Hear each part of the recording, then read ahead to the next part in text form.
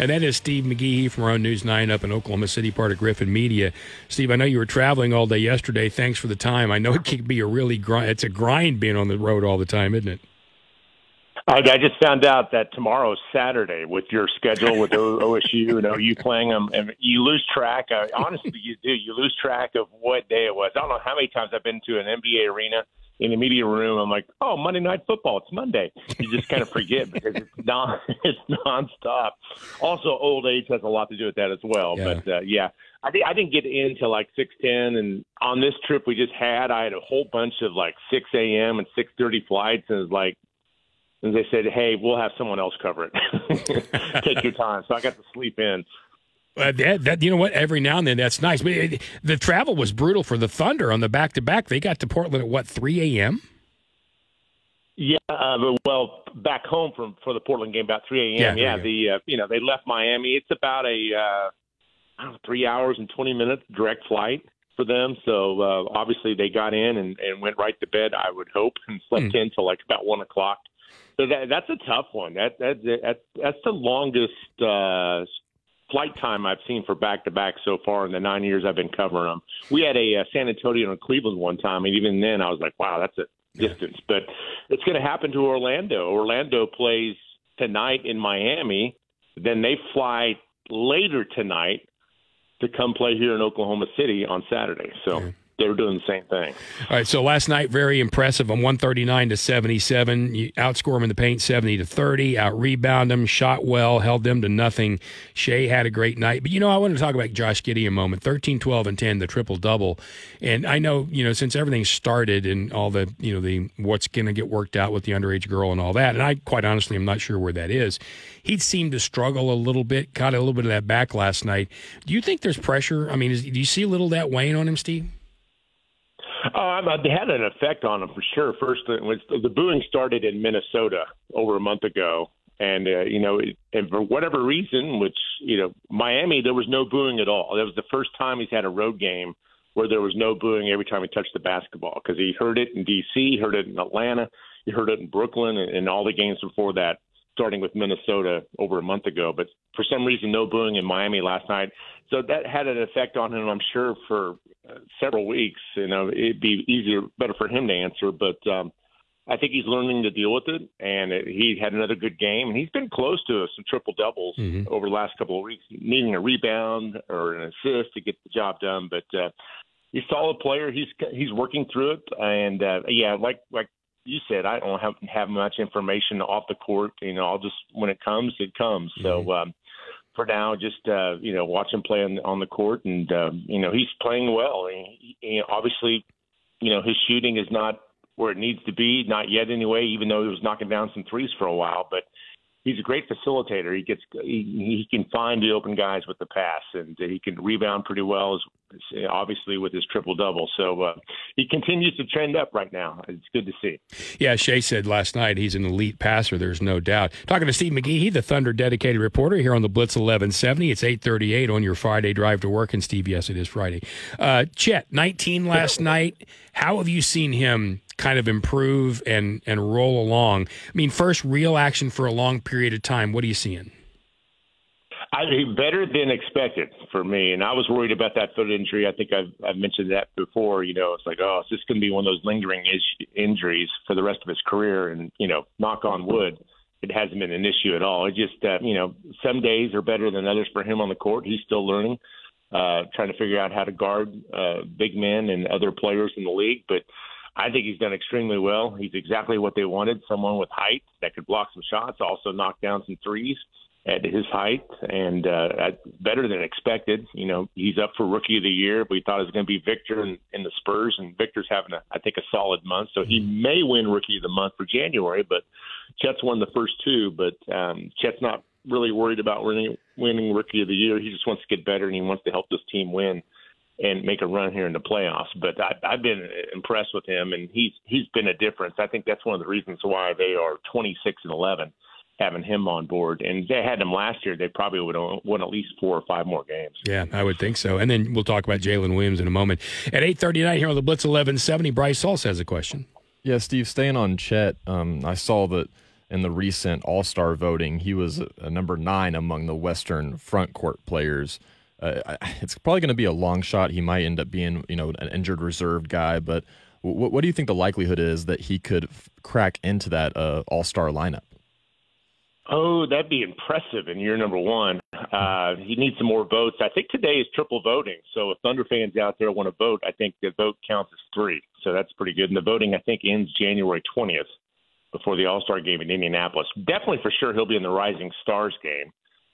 But he's making a run at the All-Star game. So he's going to be in Indianapolis one way or the other for All-Star weekend. But I would say right now he's probably got about a 25% chance. The voting would have to uptick, but he could also be brought in by the coaches as well. Yeah. And Mark is up for Western Conference coach.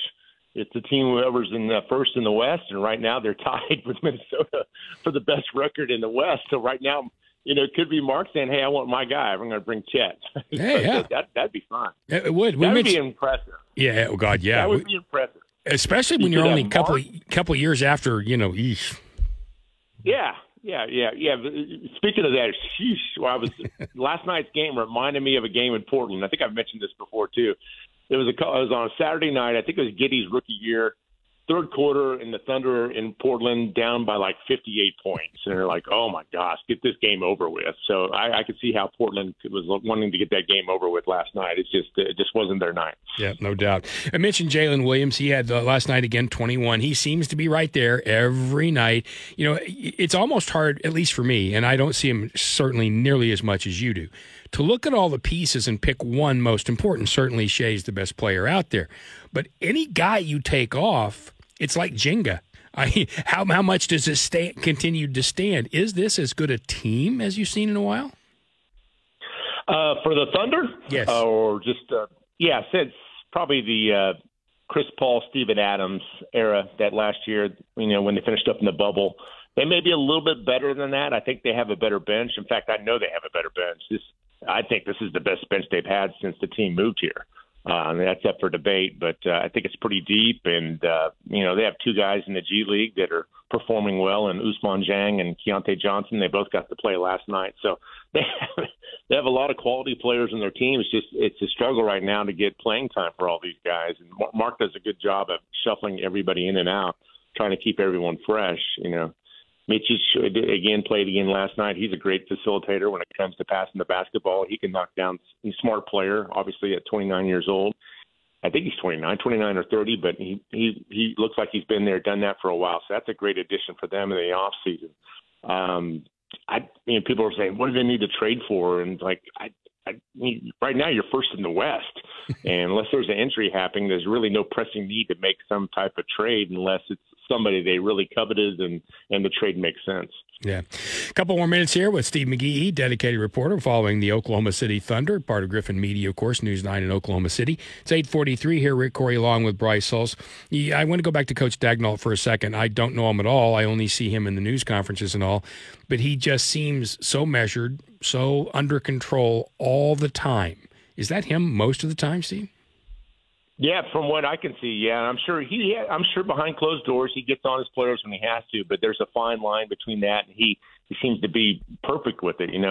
Some coaches are just I'll keep the coach anonymous, but I remember one time walking down the hallway in the visitors' locker room. This was a couple of years ago. I could hear the coach yelling in the locker room at his team. And of course, later that year, that coach got the boot. So he is not that type of guy. If he's doing that, then something really bad went wrong, and I don't foresee that happening at all. But he's a mild-mannered coach. He'll get after a ref, and he got a technical on the road. He thought there was traveling called, and they didn't call it. So he's not going to be quiet and just let the game happen. But he is just a perfect guy to have, a great X's and O coach. He draws up great plays out of timeouts, and more times than not it works. Inbound pass, there you go, 2 points. So and he's not shy to call a timeout 1 minute and a half into the game if he doesn't like what he sees, and he'll call another timeout again a couple of minutes later if it's still not course corrected, as he calls it, get the car back on the road or get their fastball, as some of this is his saying he does in post game and pregame. But A great coach. I'd love to see him win Coach of the Year. I think it's much deserved with the one of the youngest teams in the NBA, and right now they have one of the best records in the NBA. So that's definitely Coach of the Year worthy. Is this record surprising to you, or considering how much you'd seen them grow, and keeping in mind that we thought Chet would play well, even though you said it's even better than you thought, or are they a little better than you thought? I think they're a little better than what I thought. You thought maybe J-Dub would have like a sophomore slump a little bit. That hasn't been the case at all, and I don't foresee that happening.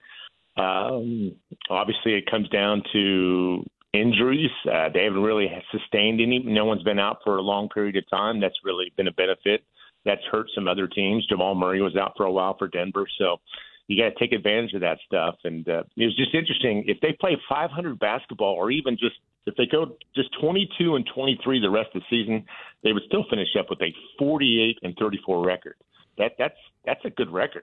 That's obviously in the playoffs. So we're looking at a team here that is on their way to potentially winning more than 50 games this year. That's impressive. It is. Is this one of those moments where we all step back and go, okay, Sam Presti, you were right?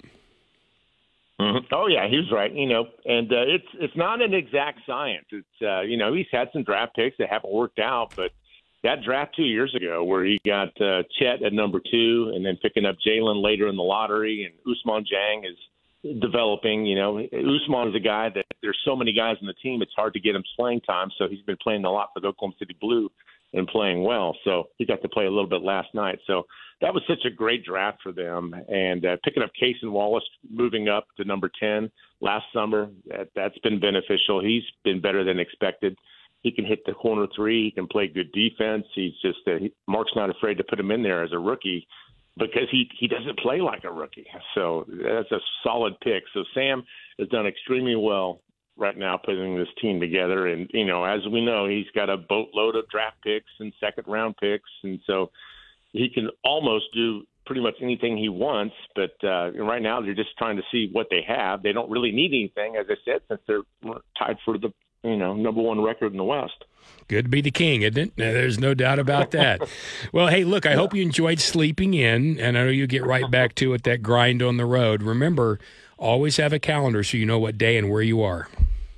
I do. I'm already dreading my 6:30 a.m. flight to L.A. on Sunday. Hopefully we get the plane out of here since, Alaska moved into Oklahoma this weekend. Yeah, but hey, you're going to L.A. It's not so bad out there. Steve, it's always a pleasure. Thanks very much. All right, take care. You betcha.